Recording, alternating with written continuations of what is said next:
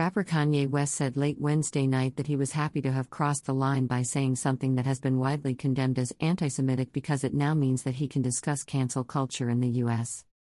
"Hey, if you call somebody out for bad business, that means you're being anti-Semitic," West told reporters after he left the screening of Daily Wire host Candace Owens' new documentary.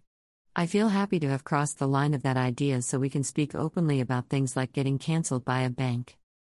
West's comments were in reference to an email obtained by the Daily Wire that showed that a JP Morgan Chase bank was ending its banking relationship with West.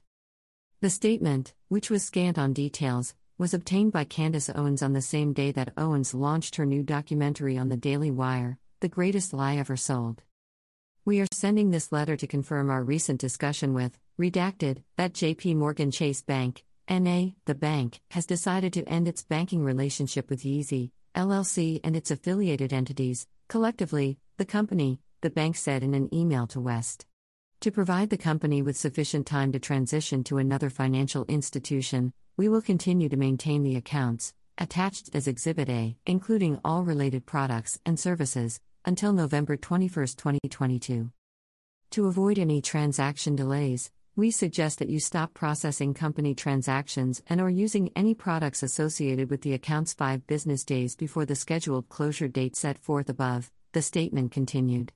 "After that date, the bank will close any open accounts, and after deduction of any permissible service charges and pending transactions, remit all remaining funds in the form of a check delivered to the company at the address of record."